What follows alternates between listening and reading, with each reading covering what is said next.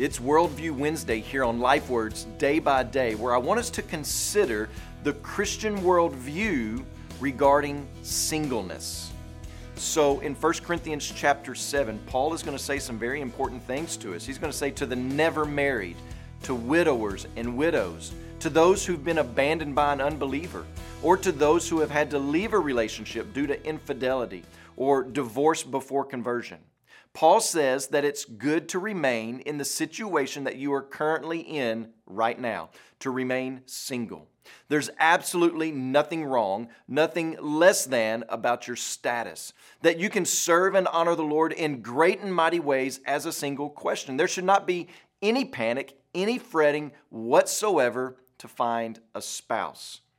It seems like we put so much pressure on singles to find a marriage partner that we tend to make them feel like they are not whole and complete unless they are married. And undoubtedly, what we have done is pressured those who have the gift of singleness into a marriage they never really needed or wanted to be in the first place. But why is Paul so adamant in recommending that people remain single? Well, if we look towards the end of the chapter in verses 32 through 35, we see the answer. Notice what it says there. He says, I want you to be free from anxieties. The unmarried man is anxious about the things of the Lord and how to please the Lord. But the married man is anxious about worldly things, how to please his wife, and his interests are divided.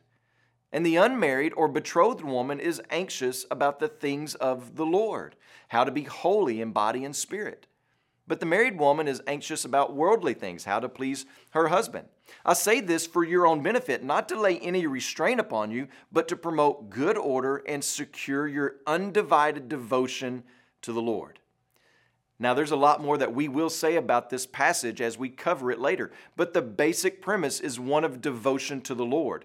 There are advantages to being single.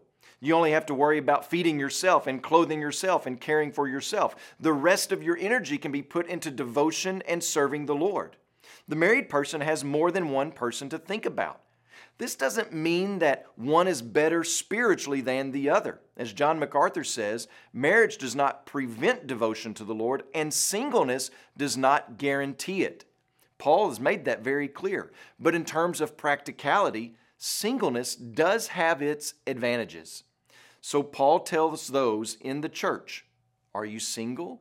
Hey, I'm single too, and it's great. I hope you will consider remaining single and devote your life to the Lord. There is great benefit in being single.